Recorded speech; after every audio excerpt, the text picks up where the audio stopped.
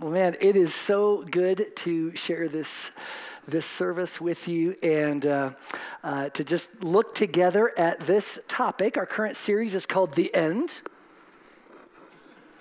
You know, a little question mark at the end, like, is this the end? Maybe. And this is week, is it 4, I think? Something like that. If you haven't heard the first 3 messages, you can access them on our YouTube channel, but I am honored to just be a participant, and this has been an adventure. Let me tell you, wow, I've heard Dan say it these past 3 messages, like, wow, engaging the topic of what Scripture says about the end is like, so, but I'm really excited because I believe in the midst of all of that, like, my mind is mush, I'm not gonna lie to you, so if I say 3 coherent words put together, celebrate, rejoice. Take that, write it in your journal, maybe all you get. But no, I really do believe God has a nugget for us. And I think if it goes according to my plan, which I'm hoping is according to his plan, we're going to kind of funnel it from kind of some of this stuff into kind of that nugget that I believe God wants us to walk away with. But the topic, before I mention the topic, Pastor Dan opened the series it was such a blessing to hear, because he started by talking about what it's not, right? And it's not going to be a dogmatic series. It's not going to be like hey, here at Shine, we do it our way or the highway. We subscribe to this is exactly what this means and exactly what this means and exactly, particularly with things that we don't believe are that clear, just upon reading Scripture. So we're not going to be dogmatic about it. We're not going to be divisive about it. Right? You can disagree with something or all or most of what I say tonight, and I'm going to love you, and you're welcome to email me or call me or, threaten me to go out to coffee or else with you or whatever. Like, we believe that Jesus loves us, that he's given us his word to draw us near, to prepare us, to encourage us. Pastor Dan mentioned that as well. Encourage each other with these words. To have a heart posture of humility. To have a heart posture of giving ourselves permission to learn, right? Maybe, stepping away from that first mention. Like, studying this stuff, I'm telling you, just all the stuff that I've been raised with just came right there. It's like, bam, oh yeah, I could. In fact, thinking about preparing this message, I was like, oh yeah, piece of cake. I can talk about, which our topic is the Antichrist. I was like, got this. Then I started reading the Scriptures, and I was like, oh no, wait, this is a little more complex when you really take all of the added, like, this is exactly what this means, because dotted line over here, and then whiteboard, so all that said, I feel like I've been, kind of taken to school by the Holy Spirit, and maybe he'll do a little bit of that in your life, but we're giving ourselves permission to learn. And really the non-negotiables are that Jesus is dead set, live set on getting a bride for eternity. And you and I are a part of it. And he's preparing a place for us. And man, I don't know about all the details of how we're going to get there, but the good news is we're going to get there. And we're going to share eternity with him, loving him. The words of that last song, I'm not here for blessings, but I'm seeking you, that worship of him, man, that's what's non-negotiable. That's what he came for. That's what he is worthy of. That's what you and I are a part of. So it's a joy to be able to look at some of what Scripture says and ask the Holy Spirit, Lord, show us what you mean for us to know. Show us what you mean for us to understand. But more than anything, prepare my heart, Jesus, to just be hot on fire for you, to be watching, to be waiting, to be hoping, to be just expecting and looking for your return. So that's kind of what we're going to do. I'm going to spend the first chunk of this talking about what I don't know, and then the last little bit talking about what I think I maybe do know. Is that okay? So if you think you do know some of any of this first 3/4, feel free to chime in. I mean, we're not going to run mics around, but if you want to just raise your hand and interject something real quick, that's great. But I'm just going to kind of talk a little bit. As I said, our topic is the Antichrist. Dun, dun, dun, dun. Okay. So here goes, guys. We're going to jump in because there's a ton of information, a ton of slides. Speaking of, Jordan could probably use your help tonight. He would probably literally, if you went to the booth, train you in the next 30 seconds. And no, I'm just because there's like 50 slides. Anyway, not sure how many of them we'll get to, but Antichrist. Wanted to start with the definition of this word in the Greek. Antichristos, anti, opposite to, or in place of, and Christos, which is Christ, properly opposite to Christ, or someone acting in place of Christ. So you kind of see two different kind of angles that can take. Somebody opposing Christ and somebody putting themselves in place of, right? Kind of as a counterfeit. And so that is going to come into play as we look at this whole idea of Antichrist. The Strong's usage is either one, well, kind of define this, either one who puts himself in place of, or the enemy or opponent of the Messiah. Now, there's been much speculation about the Antichrist. Woo, glory to Jesus, man. If I could have a penny for every book that's been written, podcast, movie, woo, movie view, hello. In fact, you know what's funny is, our YouTube channel viewings since we started this particular series on the end times, what do you think? Whoop! We're like, whoa, hit a little nerve there. Everybody wants to know about this stuff. Like, well, I don't want to be, I don't want to not know about the end of times. I better get my stuff together. So, there's a lot of interest in it. There's a lot of speculation. Oh my goodness, so much about it. Heard from a friend. The only time we heard Antichrist in our household growing up was when a Democrat was elected president. I have to say, my household might resemble that statement. But hey, in some circles, in some Christian circles, our brothers and sisters might say, hey, whenever Trump was talked about, some people are going, oh, Antichrist. Literally, and I'm not kidding. Some people, were thinking that was it. There are, just so many other ideas of who the Antichrist could be. Anybody have a thought of something in the past that's kind of proven maybe not to be, but what was that? Everybody at one point or another? Anybody else? Leaders from the Middle East? Hitler? Who, sorry? Saddam Hussein? John F. Kennedy, wow, the mortal wound. Will he come back? Okay, anyway, we're getting ahead of myself. But yeah, right, there's just so much speculation about all of this. And I believe that much as we look at a little bit of just what Scripture has to say, and again, guys, wow, like Pastor Dan has said, this has humbled us more than any series by far in the history of 20, however many years of teaching or pastoral ministry. Honestly, it's like you start getting into the Word and you're like, man, there's just all kinds of viewpoints and scriptures, and each one has their strengths and weaknesses and all this kind of stuff. So I stand here before you as one humbly, but I think there's value in God's word just in reading it. Would you agree?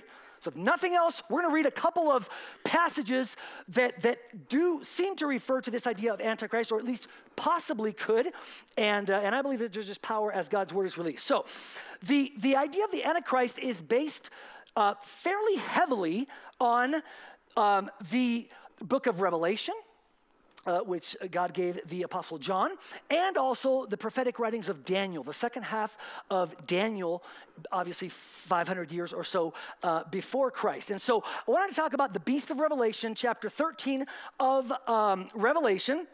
And I'm just going to read this whole chapter, I think, or a bunch of it. So, get your pillow out and make blankie, get yourself comfortable, have a snack, whatever. Here's what it says. The dragon stood in a place on the shore, stood on the shore of the sea. And I saw a beast coming out of the sea. It had 10 horns and 7 heads with 10 crowns on its horns. And on each head, a blasphemous name. The beast I saw resembled a leopard, but had feet like those of a bear and mouth like that of a lion. The dragon gave the beast his power and his throne and great authority. One of the heads of the beast seemed to have a fatal wound, but the fatal wound had been healed. The whole world was filled with wonder and followed the beast. People worshiped the dragon because he had given authority to the beast. And they also worshiped the beast and asked, who is like the beast? Who can wage war against it? The beast was given a mouth to utter proud words and blasphemies and to exercise its authority for 42 months. How many years is that? Any mathematicians? Yes, 3.5 years. That's kind of significant, right? Seems to be in prophetic writings. Okay, it opened its mouth to blaspheme God and to slander his name and his dwelling place and those who live in heaven. It was given power to wage war against God's holy people and to conquer them. And it was given authority over every tribe, people, language, and nation. All inhabitants of the earth will worship the beast, all whose names have not been written in the Lamb's book of life. That is, I'm adding that. The Lamb who was slain from the creation of the world. Whoever has ears, let them hear. If anyone is to go into captivity they will go. If anyone is to be killed by the sword they will be killed. This calls for, pay attention here, guys, this is significant. This calls for patient endurance and faithfulness on the part of God's people. Verse 11, everybody okay? Verse 11, then I saw a second beast coming out of the earth. It had 2 horns like a lamb, but it spoke like a dragon. It exercised all the authority of the first beast on its behalf and made the earth and its inhabitants worship the first beast whose fatal wound had been healed. And it performed great signs, even causing fire to come down from heaven to the earth in full view of the people. Because of the signs it was given power to perform on behalf of the first beast, it deceived the inhabitants of the earth. It ordered them to set up an image in honor of the beast who was wounded by the sword and yet lived. The second beast was given power to give breath to the image of the first beast so that the image could speak and cause all who refused to worship the image to be killed. Verse 16, it also forced all people, great and small, rich and poor, slave and free, to receive a mark on their right hands or on their foreheads so that they could not buy or sell unless they had the mark, which is the name of the beast or the number of its name. This calls for wisdom. There's another call for us. Let the person who has insight calculate the number of the beast, for it is the number of man. That number is, I was hoping for like a dun, dun, dun, dun. 666. Okay. All right. Thank you, Lord, for the power of your word, God. Okay, so much in it. Has anybody heard this passage in relation to the Antichrist? Yes? I mean, wow. Okay, so kind of like, of course. Okay, all right. So definitely one of the key passages that we associate with the idea of the Antichrist. So much in there, right? The dragon is clearly identified as Satan in chapter 13 of Revelation. So we know that this beast derives its power directly from Satan. It's given authority. It persecutes God's holy people for 3.5 years. And so there's so much there. People who believe that this is speaking directly of the Antichrist, of a person or power during the last times, would associate that 3.5 years of persecution, oftentimes with the first half of the 7-year period. Pastor Dan's been talking about the Great Tribulation in those end times. Make sense so far? All people, were forced to worship the beast, to deceive the inhabitants of the earth. So we know that deception is going to be a huge part, according to this passage, of what the beast does. And then we have this idea of all people are forced to worship the beast and to receive this mark on their foreheads or on their hands, right? The mark, the number of the beast being 666. Anybody seen any movies, read any books, listened to anything about that? Okay, there's even songs written about it, like, I don't know. Anyway, 666. But here's the deal. What is the mark of the beast? A lot of different interpretations as to what the mark could be. Some of the earlier ones were that it was Roman coins. They had an inscription of the Roman emperor that all Christians were supposed to worship during the time of the early Christians. And so even some Christians believe that those early coins were actually the mark of the beast and didn't want to use them to buy or sell. And they actually created an alternative currency for a period of time that they could use as Jews. So that's been something that's been thrown out as a possible mark of the beast. What about this? Anybody remember when credit cards came out? There were people who thought credit cards were the mark of the beast. Maybe some of you were told that at one point or another. Interestingly enough, when the number 666, identified as the number of the beast, was broken down into Roman, Greek, and Babylonian alphabets, it appeared to spell out the word Visa. So go with MasterCard. Just that's for free, guys, or American Express, Discover. I don't know. Anyway, just to be safe, right? I mean, we need to check into what the church cards are, Dan. But anyway. What about this? When barcodes came out, anybody remember that came out? All the UPC symbols? Did anybody remember? Oh, be careful. Here we go. Because the two long little lines at the beginning, the two long ones in the middle. I'm serious. I was told like each of those stand for the number 6. And then all the little, UPC numbers in the middle. And so that's 6, 6, 6. Be careful. Don't do it. Guys, you're learning stuff. Don't take a UPC symbol on your forehead just to be safe. All right. What about this? Microchips. When we begin to have the technology to plant microchips with health record information, banking information, all this kind of stuff, right? The electronic age. Would you agree there was probably many who have thought, be careful, because that is something easily, right? I mean, we have the technology. You can go to the, the 4-star Amazon store and all that kind of stuff, and, pretty much like walk out of the store and scan. I don't know. Like, there's all this technology now where you can kind of like, beep, and you're like, I guess I bought all this. You get like a receipt emailed to you. You're like, was it on my No, okay. I don't know. I think it's on my phone, but it's not in my right hand on my phone. Don't ever put your phone on your, no, just kidding. Okay, any other thoughts of what the mark of the beast might be?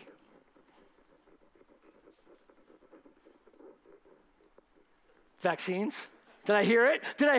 There have been people probably that have thought, hey, the mark of the beast is the vaccine. There's secretly, there's something else mixed in with it, and all of a sudden, bam.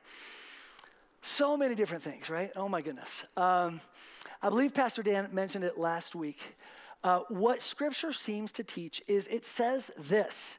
When it says this calls for wisdom, let the person who has insight calculate the number of the beast. And then it goes on to say it's 666. I believe we're being told that we don't have to walk in fear of being like innocently duped, thinking that, that we're shopping for a book and, whatever. Then all of a sudden, took the mark of the beast and I'm cursed forever and ever to the lake of fire. Like, I believe we can rest in the fact that the Word of God says, hey, I want to give wisdom to my people. I want to give discernment to my people. I am with you. I'm going to help you navigate whatever this all looks like. So rest in that fact. There's been so much fear around this, hasn't there? And I think, to be honest with you guys, we pastors are to blame for some of that because fear is a great motivator. Isn't it? I mean, honestly, fear is a great way to get people witnessing, sharing their faith. It's a great way to get people in the doors of a church. It's a great way to get people at prayer meetings. It's a great way to get people tithing or giving, fear and just, oh man, don't let your love grow cold. And this is what that looks like to be able to stay on fire for God. And I've got the list for you. Here you go. Follow my list.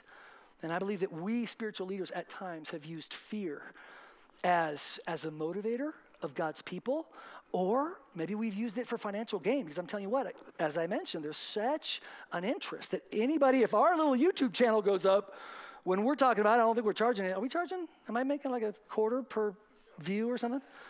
Because there was like 15 views. How much is a quarter times? That's money. That's real money. I want my cut, Dan. Okay, but the point is, right, if you write books, if you make movies, it seems to be such an interest. There's money involved in this. I believe God wants us to know, guys, He's our shepherd. He wants us to know that if our heart is towards Him, if our heart is to honor Him, to please Him, to love Him with all everything we are, He's with us and He's going to give us insight. Okay, here's some good news. You guys ready for some good news? All right, Revelation 17, 12 through 14. Listen to this. I got to say one other thing. Okay, I'm going to talk a little bit later about some other possible interpretations of this. But interesting to know that some schools of thought believe that some of these prophecies referred to the Roman Emperor Nero. Y'all have heard about Nero. Bad dude, right? Grabbed Christians, dipped them in oil, put them on sorry, any kids in here? You're very mature for your age, right? Lit him on fire in his garden when he was having, corporate events and things like that. Very demonic dude, like literally would dress up as a beast and, anyway, torment his prisoners in all kinds of ways that I'm not going to mention right now. But truly one of the most evil people that have ever lived. When you translate his name from Latin to Hebrew, the numbers of his names, you know how different letters have like, X is 10 and V is like 50, I think, or L is 50 and C is 100 and all that kind of stuff. Anyway, when you translate it to Hebrew, his name actually comes out spelling 666. So some people believe that it would have been a way to refer to Nero by these Christians that were being persecuted brutally in the first century and actually be able to refer to him without adding danger to those who were receiving these writings. So interesting thought there, and I'll come back to that. Other people believe that mark of the beast could be symbolic, kind of the yang to the yin of the mark on the 144,000 that God chose. Because do you guys agree that everything the devil does is a counterfeit? The devil's always trying to copy what God's doing. The devil's jealous of Jesus going after his bride and this exciting adventure and plan that he has to be with us for eternity, worshiping him in his presence with joy, redeemed by his blood, made new, just, this amazing future that Jesus has envisioned and put into motion and is working out his plan with complete sovereignty, complete authority, complete power. The enemy is so jealous. So some people are saying, you know what? Just like those marked by God, that might not be a physical mark of like, there's like a tattoo on my forehead. It might be just like I'm sealed with the holiness of God, with love for God that burns hot in my heart. Some people believe the mark of the beast could be symbolic of those who are choosing to worship this being, this world system, okay? Anyway, good news. Here we go. Revelation 17, 12 through 14 says this: the 10 horns you saw are 10 kings who have not yet received a kingdom, but who for 1 hour will receive authority as kings along with the beast. They have one purpose and will give their power and authority to the beast. They will wage war against the Lamb. Who's the Lamb? Jesus. But... big but here, but the Lamb will triumph over them because he is Lord of lords and King of kings. And with him, get this, will be his called, chosen, and faithful followers. Woo! Is that good news, guys? That is good news for us. The Lamb is going to crush the beast, and with him is going to be those of us who are his called, chosen, and faithful followers. Say, that's going to be me. Amen. It's going to be you. I love it. Okay, I'm going to skip ahead. There's more good news in Revelation 19 you can read about when, the beast is cast into the fiery lake of burning sulfur. But I want to pivot a little bit here and talk about the other big segment that refers to kind of this, that kind of helps shape this doctrine, and that is the ruler found in the book of Daniel and the phrase abomination that causes desolation. That's a mouthful, isn't it? Okay. I want to start by reading chapter 7 of Daniel, verses 19 through 27, and it reads like this. Then I wanted to know, this is Daniel writing, the meaning of the fourth beast, which was different from all the others and most terrifying, with its iron teeth and bronze claws. The beast that crushed and devoured its victims and trampled underfoot whatever was left. I also wanted to know about the 10 horns on its head and about the other horn that came up before which the 3 of them fell, the horn that looked more imposing than the others, and that had eyes and a mouth that spoke boastfully. So again, 10 horns, okay, mouth that speaks boastfully or blasphemously, so we kind of see that. Verse 21, as I watched, this horn was waging war against the holy people and defeating them until, 22, the Ancient of Days. Who's that?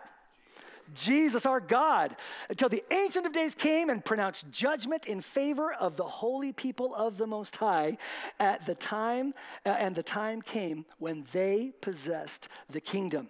Verse 23, he gave me this explanation. The fourth beast is a fourth kingdom that will appear on the earth. It will be different from all the other kingdoms and will devour the whole earth, trampling it down and crushing it.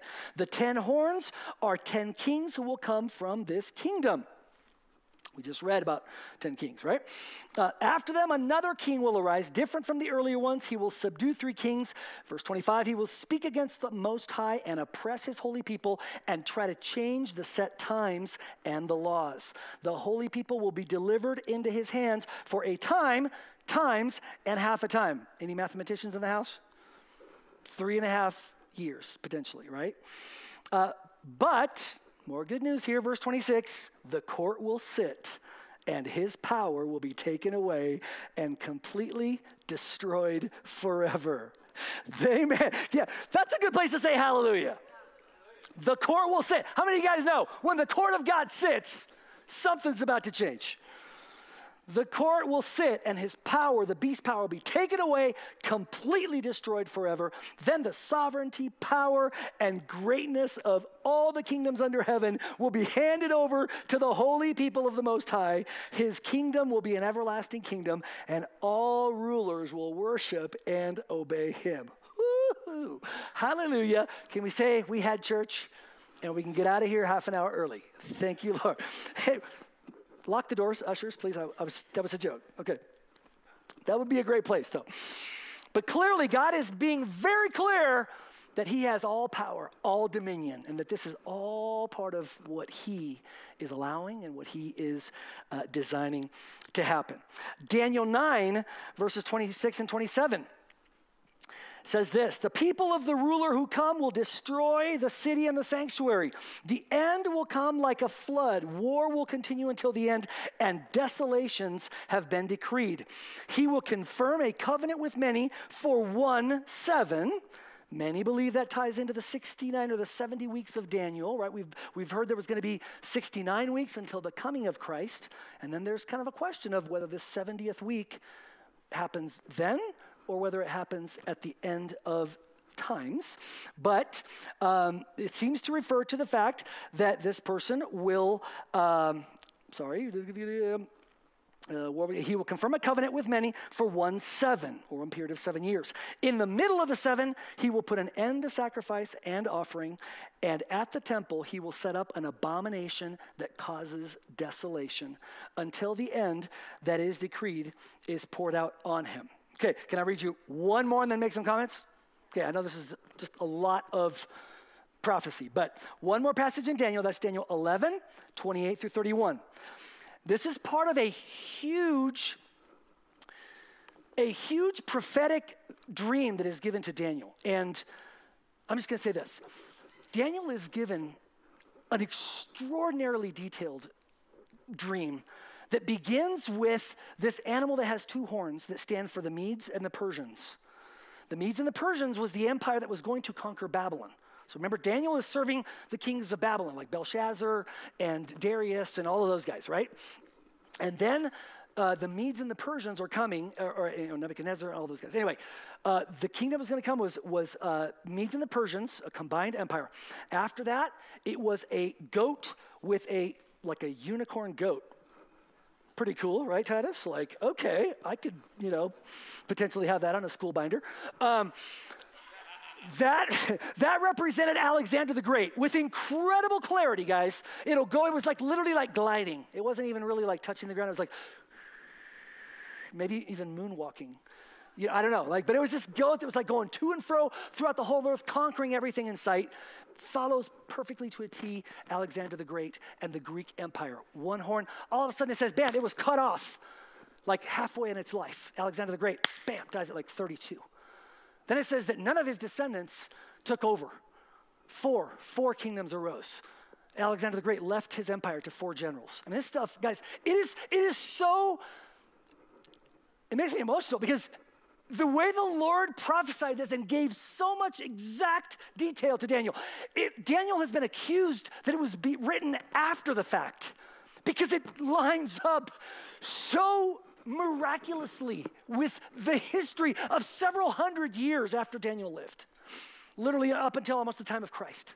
So it's true. That alone should give us, guys, that alone should say, my God is sovereign. My God knows what's going on. And he's written it down and he's following a plan. And if I'm in the palm of his hand, that's a pretty good place to be. Amen? So powerful. Go and read that. Anyway, unbelievable. Okay, I just got to one more thing about this. This total side tangent. Cammy's gonna tell me later, don't go on that side tangent tomorrow, just keep it. Okay, when Alexander the Great came to Jerusalem and he was conquering all this stuff, he had a dream and he saw a high priest dressed in the high priestly garments. And meanwhile, the high priest of Jerusalem at the time, I believe, also had a dream or felt like God told him, normally when king's armies were coming to conquer, all the priests would just dress in white, kind of like, I guess, generic priestly, like, universal color of priesthood, like, hey, like Red Cross, don't shoot.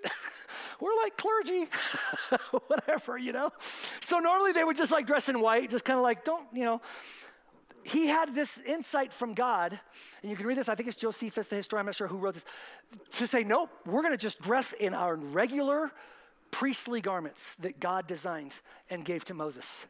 So they kind of took a chance, like, you sure? Because, what if they just think it's like a special forces unit, Anyway, sorry, but wrong millennium. But anyway, they did it. They dressed like that. They go out to meet the conquering armies of Alexander the Great. And Alexander the Great goes, stop. He looks at the high priest and he goes, I saw you in a dream, dressed exactly like that. And the high priest says, grab the scroll of Daniel and reads him these passages. It says, look, I think this talks about you. And Alexander the Great, historians tell us, read that and goes, that is totally talking about me. And he did not destroy Jerusalem because he feared the God that had given that revelation to his people. Is that cool? I'll tell you what, guys, our God is sovereign. He's awesome. He's all powerful. Anyway, so in the midst of all of this, wow, okay, getting excited. In the midst of all of this prophetic writing in Daniel, 11:28-31 says this, the king of the north will return to his own country with great wealth, but his heart will be set against the holy covenant. He will take action against it and then return to his own country. At the appointed time, he will invade the south again, but this time the outcome will be different than what it was before. Ships from the western coastlands will oppose him and he will lose heart. Then he will turn back and vent his fury against the holy covenant. He will return and show favor to those who forsake the holy covenant. His armed forces will rise up to desecrate the temple fortress and will abolish the daily sacrifice. Then they will set up the abomination that causes desolation. There's that phrase again, right? Abomination that causes desolation. That seems to be a really important phrase in connection with kind of this idea tying into Revelation, Daniel, potentially tying into Antichrist, or this idea of the beast and these prophetic writings. Here's what's interesting. Scholars generally agree that the first or second references, the one that we read in chapter 7, and maybe even the one in chapter 9, refer to, guys, I'm sorry. Wow, I can't get emotional. Somebody tell me tomorrow not to do this. Okay. They believe that, again, the detail, I just kind of gave you some examples of the level of detail and specificity that God gave Daniel.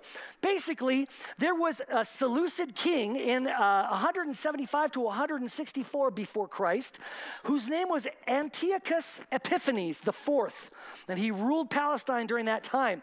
He treated Israel with such violence and contempt that they rebelled against him. When he came to suppress the rebellion, his forces entered the temple, stopped the regular sacrifices, set up an idol of or an altar for Zeus, and apparently offered pigs there as a sacrifice. So certainly, we know that at least a portion of Daniel's prophecy was speaking, again, it's just going from Medes and the Persians, Alexander the Great, just going down, and we believe it speaks to this Seleucid king, right? Who actually set up, sacrificed pigs on the altar of, they would have said, yes, this is definitely an abomination that causes desolation. This is the epitome of desecrating all that is holy, and for the Jews it would have been an absolutely terrible, terrible thing. The question is, or what people believe that have the school of thought that prophecy, abomination that causes desolation, also speaks of a future time Obviously, there was the time that Titus and his armies destroyed Jerusalem in AD 70, okay, so 40 years after Jesus died. The Romans came in, bam, burned the temple to the ground, burned Jerusalem. It was like ultimate destruction for Jerusalem. So there's kind of a reference to that. Matthew 24, Pastor Dan talked about it. That is kind of parsed out as to what is Jesus saying about the destruction of Jerusalem? Because if you remember, the disciples asked, when will this, Jesus said, see this temple, see these stones? They're not going to be here very long. They won't be here forever. And the disciples asked him, tell us, when is this going to happen? And when is the coming of the Messiah and the end of all things? So they kind of ask him three questions. He starts addressing, the first and then the second and the third. So there's kind of discussion as to how much of Matthew 24, when Jesus says the abomination that causes desolation, and he's talking about those kinds of things, how much of that was he preparing his disciples for what was imminent, the danger that was imminent, the Roman armies coming in AD 70? When he speaks of, hey, pray that it doesn't happen on a Sabbath.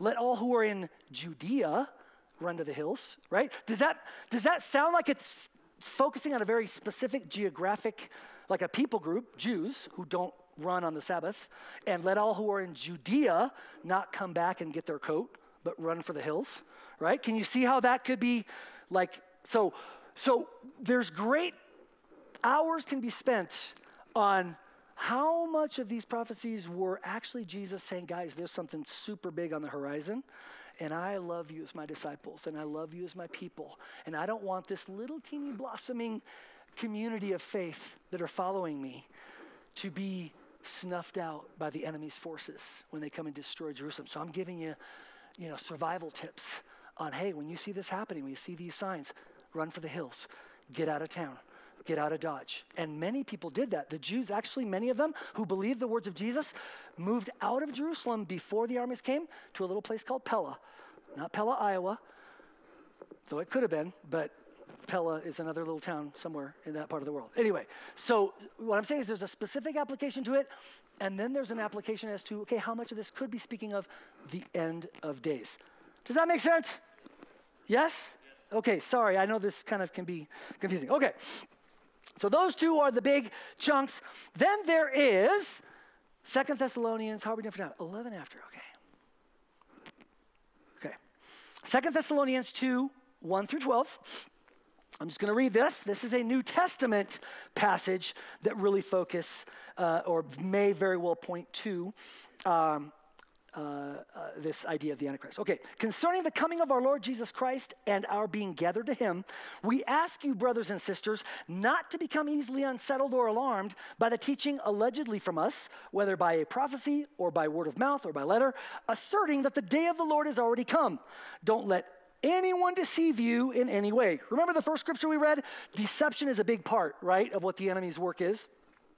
Don't let anyone deceive you in any way, for that day will not come until the rebellion occurs and the man of lawlessness is revealed, the man doomed to destruction. He will oppose and exalt himself over everything that is called God or is worshipped. Does that kind of sound familiar? You see those dotted lines with some of those passages in Revelation and in Daniel. He's exalting himself above all that is called God or is worshipped, so that he sets himself up in God's temple, proclaiming himself to be God. Don't you remember that when I was with you, I used to tell you these things? And now you know, okay, get this, now you know what is holding him back, so that he may be revealed at the proper time. For the secret power of lawlessness is already at work, but the one who now holds it back will continue to do so until he is taken out of the way. And then the lawless one will be revealed, whom the Lord Jesus will overthrow with the breath of his mouth and destroy by the splendor of his coming. The coming of the lawless one will be in accordance with how Satan works. He will use all sorts of displays of power through signs and wonders that serve the lie. Kind of sound like some of those different things of fire from the sky. Can kind of make that connection there? And all the ways that wickedness deceives those who are perishing. They perish because they refuse to love the truth and so be saved. For this reason, God sends them. Here's a little twist, is that God actually, in this reading, sends a powerful delusion so that they will believe the lie, and so that all will be condemned who have not believed the truth, but have delighted in wickedness. Okay, so here's one of the main New Testament passages written by the Apostle Paul to the church in Thessalonica about potentially this idea of the man of lawlessness. That concept is introduced, right? The man of lawlessness. And so here's the thing. The church in Thessalonica it was in chapter 17 of Acts, Paul had visited there after Philippi. They started the church after 3 weeks. They were there 3 weeks. Bam, church. Like people like, woohoo, we believe in Jesus. We want to be baptized. Here's our tithe check. I don't know. You're the children's worker. Okay, let's go. So there's all this excitement or whatever, but what they believed was that they had heard some rumors that, oh no, did we miss the coming of the Lord? Did we miss the day of the Lord? And so Paul wanted to correct that, and he also wanted to correct the idea in 1st and 2nd Thessalonians that like it was going to happen like in 2 weeks. So everybody quit your job, like get out there on the street corner, make a sign that says the end is near, and don't do anything but just kind of like sit and wait, right?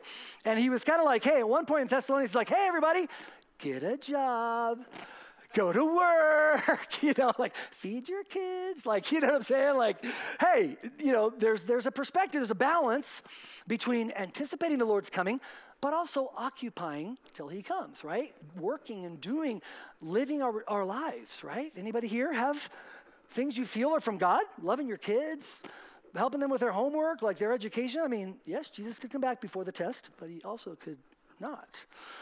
You probably should study, right?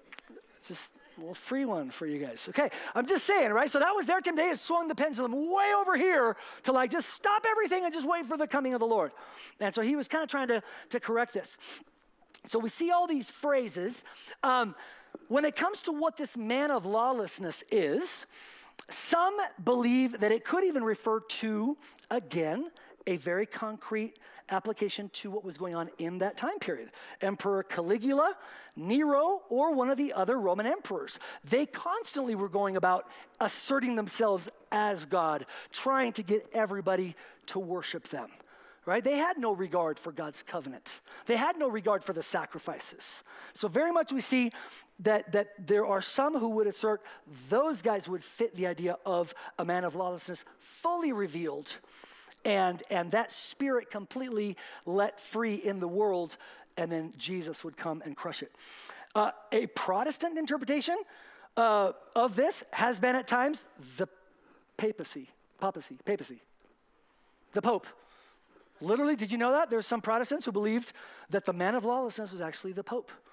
They believe from the book of Revelation that the Catholic Church was the great harlot and all this. So there's thoughts. Some believe that the man of lawlessness could be the Pope. Others, and the view held by most of the early church fathers, is that the man of sin or the man of lawlessness is an individual in whom sin will embody itself in its most lawless and God-denying form. Again, this was a Jewish phrase. Man of lawlessness was a Jewish phrase for like the worst kind of enemy of God, right? A person who just absolutely did not care. You got to remember, put yourself in a Jewish mindset.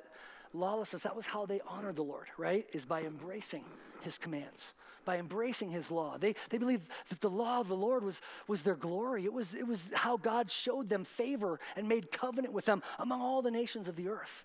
So sometimes I think in our modern day, we're like, oh, the law, I'm saved by grace. But putting ourselves back in their shoes, the concept of a man of lawlessness would be somebody who completely rejects the laws that God has established to have relationship with us. So all that to say, I'm not going to tell you what you need to believe. But all of that, can you see like there's a lot in there? Okay. That's what I don't know. Okay? Literally. Like I don't know, guys. Because there is we've got, let me give you a couple of terms here, and then I'm going to close by talking about 1 John. Much end times theology in the circles that I was raised in is what's called futurist. What futurist does is everything points to the end times. So like anything we read about, it's got to happen in the last like 10 years of the planet. You know what I'm saying? Like just crunch it in, fit it in somehow. Double over seals and trumpets and bowls if you have to. Just, it's got to fit. Like it's got to happen in this, week. There are other views. So literally, if you would have had me teach you a week ago, I'd have been like, oh, that's exactly what's going to happen. Pfft, don't you know that? Come on, get that going out of my face, Who doesn't know that? But my son, of all people, brings me like this Victorious Eschatology book that I've literally read the whole thing in 24 hours. I don't think I've ever read a full book in a day before. Experiencing what Dan has mentioned is the whole. So there's this partial preterist view. There's a preterist view, the fancy term I know, bring it up at dinner, you'll impress your friends, that believe that all of these prophecies were already fulfilled, right? How sad, because obviously it doesn't leave anything to be hoping for really the Lord's return. Kind of sad. I wouldn't necessarily encourage too much, and even a lot of Christian scholars are kind of like, that's probably one to not necessarily, I to exercise extreme caution in exploring that view, but obviously research it, the Holy Spirit's in you. But there's a partial preterist, which kind of takes scriptures and goes, well, let's look at what has been fulfilled by Nero, by the fall of Jerusalem in AD 70, by these different things, and then let's look and see what makes the most sense. So like in looking at the prophecies of Daniel, they would even say all the 70 weeks happened all together. And literally, there's actually 483 years to AD 27, which is when Jesus was revealed and started his ministry, because he actually was born 4 years BC. There was a monk in the 6th century that made a mistake. Anyway, so Jesus actually lived 4 BC to like 29 so AD, if that makes sense, 33 years. And so literally the math plays out perfectly. And so there's even arguments about, wow, when Jesus began his ministry, that could have began the last 7-year period, of which in the middle of it, after 3.5 years, sacrifices were ended, because he is the sacrifice. And then at the end of that 7 years could be approximately where Stephen was stoned and where the gospel began to go to all of the world. So it was the end of kind of the covenant specific to God's people, the Jews. And now God begins to say, now I'm maintaining my covenant with you, but I'm bringing in the nations. All kinds of, again, I don't know. Here's what I do know. You ready? You ready to get out of here? Anybody like done? Okay. God forgive you if you're done. I'm supposed to always be super interested when I'm teaching. Okay, in studying this, the word Antichrist, how many, with all of the books, all of the movies, all of the songs, all the puzzles, all of the podcasts that have been made about the Antichrist, how many times do you think the Antichrist appears in the Bible, like that term? Would you say like 100 to 200? Anybody? 50 to 100. Okay, got one taker. 25 to 50. Got another. 10 to 25. Okay, got more. 6 to 10. Got some maybes. 1 to 5. You guys are too smart. Yes, it's 5 times. Antichrist appears 5 times. That's it. None of them in the book of Revelation, none of them in Daniel, not in Thessalonians, only by John, the beloved, the author of Revelation. Ironically, he didn't use, after getting the revelation, he actually had used Antichrist in 1 John and 2 John. I'm going to read them to you. And then he doesn't even think like, oh, should I tie back to, that seems like a very scary topic that people might be wondering about. Like, and I'm describing the beast and all these different things. Should I just like, oh yeah, by the way, guys, this is the Antichrist that I was talking about earlier. No, it doesn't. Okay, just food for thought. Okay, use of the word Antichrist. Here we go. 1 John, I'm going to read you the passages, and then we're going to try to get you out of here. Okay, 1 John 2, 18 through 25. Children, this is the last hour. And as you have heard that Antichrist is coming, so now many Antichrists have come. Past tense. Or present perfect, whatever that is. Therefore, we know that it is the last hour. Okay, so he, in his mind, he's kind of towards the last part of that first century. In his mind, it's the last hour. They went out from us, but they were not of us. For if they had been of us, they would have continued with us. Tracking so far? But they went out.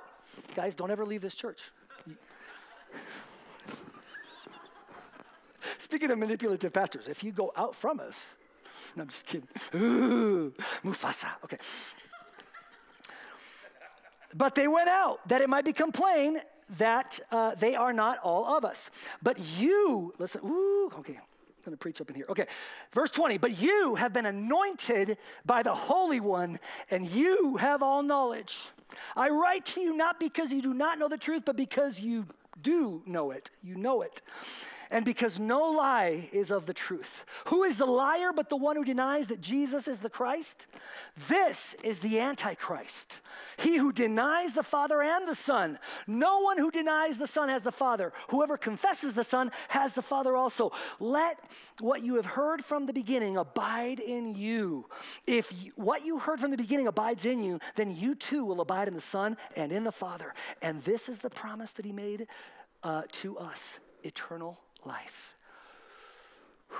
That's God's will for you. That's the promise he's made to you, eternal life. What about this one? 1 John 4, 1 through 4. Beloved, do not believe every spirit, but test the spirits to see whether they are from God. For many false prophets have gone out into the world. By this you know the Spirit of God. Every spirit that confesses Jesus Christ has come in the flesh is from God. And every spirit that does not confess Jesus is not from God. This is the spirit of the Antichrist, which you heard was coming and now is in the world already. Little children, you are from God. You are from God and have overcome them. For he who is in you is greater than he who is in the world. Is that good news, guys? Man, that's good news. Woo! 2 John 1:7, last one. And now I ask you, dear lady, not as though I were writing you a new commandment, but the one we have had from the beginning, that we love one another. And this is love, that we walk according to his commandments. This is the commandment, just as you have heard from the beginning, so that you should walk in it. For many deceivers, there's that deceiving work, many deceivers have gone out into the world, those who do not confess Jesus Christ the coming of Jesus Christ in the flesh. Such a one is the deceiver and the Antichrist. You just heard every biblical reference to Antichrist. How do you feel?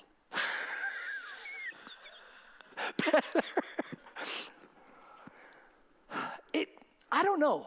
Again, guys, there's so much I don't know. Like I know less than I did a week ago after hours and hours. But what I do know is what John writes about if you want to know about the Antichrist. Now, we can talk about beasts, but if you want to know about Antichrist, John is saying, man, there's a spirit at work in the world who is deceiving people, who's resisting the anointed one and trying to stop the advance of the kingdom of God.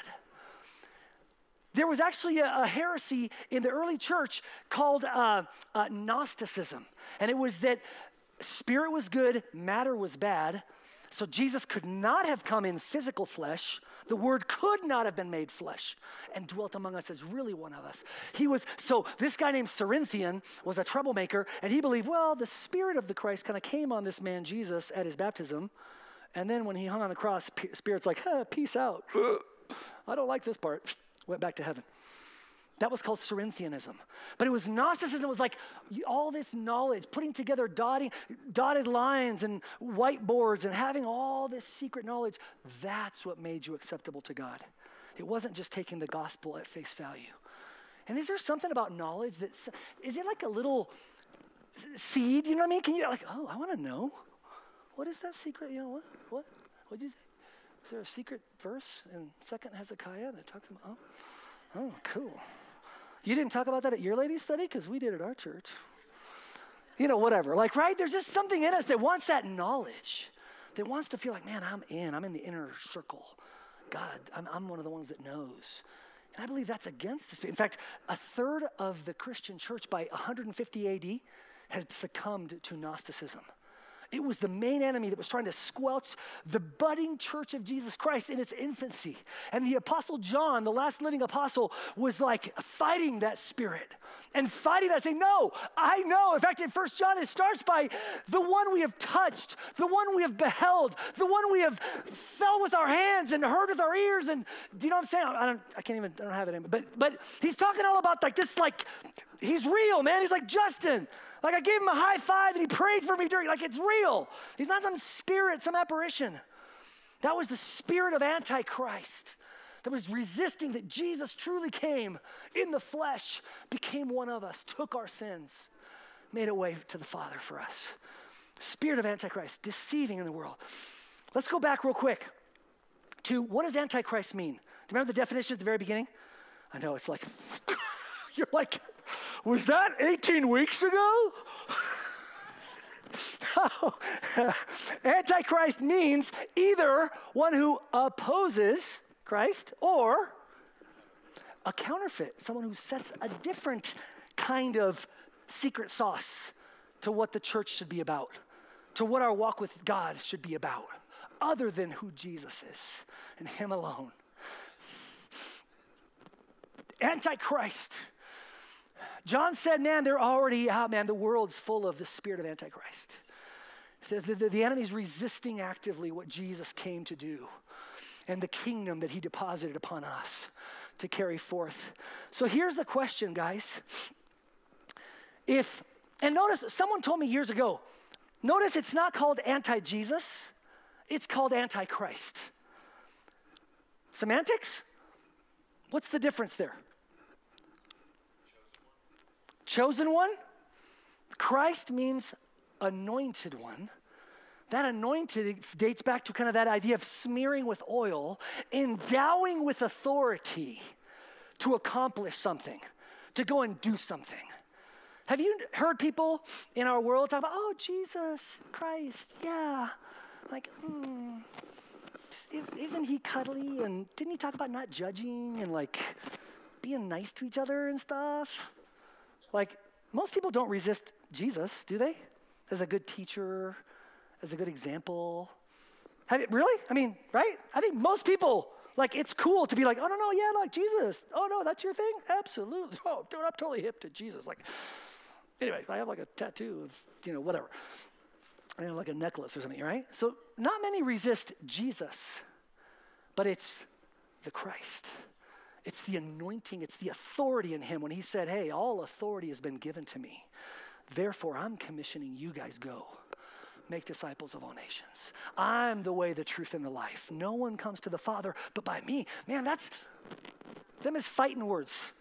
That's anointing words. That's not just a man who loves people. That's God incarnate, speaking with authority, giving his disciples authority to go forth, proclaim his name to the nations, share the good news of who he is, his great, incredible righteousness in our place. So here's the deal. If the enemy is resisting, and it's in our world, right? Like we can talk about Jesus, but don't talk to me about what he actually came to do.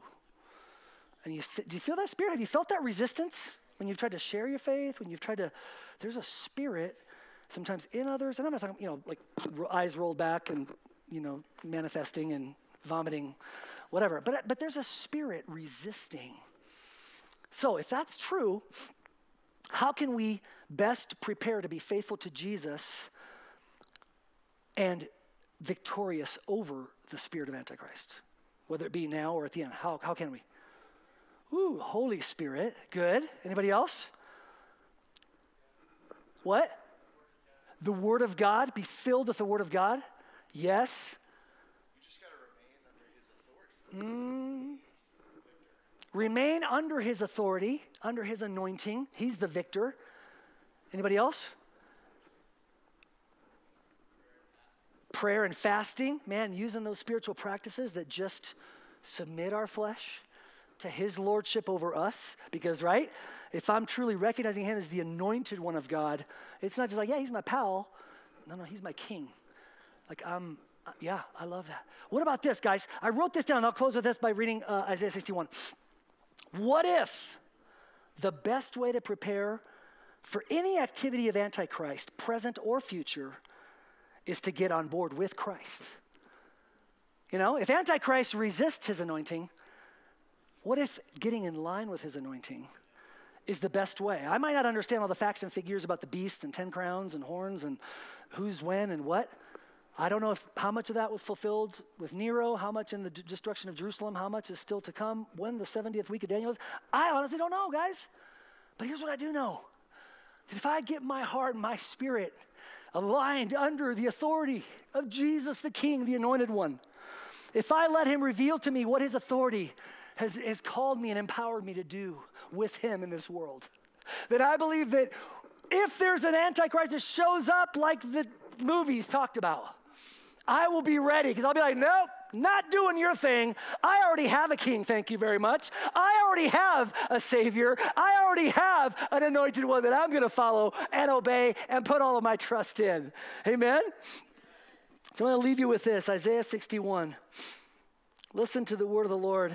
This was quoted by Jesus, of course referring to himself in Luke chapter 4, but he says, the Spirit of the sovereign Lord is on me, because the Lord has anointed me, the Christ. The Lord has anointed me, and guys, we are in Christ, anointed with him, to proclaim good news to the poor. He has sent me to bind up the brokenhearted, to proclaim freedom for the captives and release from darkness for the prisoners, to proclaim the year of the Lord's favor and the day of vengeance of our God on his enemies, not on us, to comfort all who mourn, to provide for those who grieve in Zion, to bestow on them a crown of beauty instead of ashes, the oil of joy instead of mourning, and a garment of praise instead of a spirit of despair.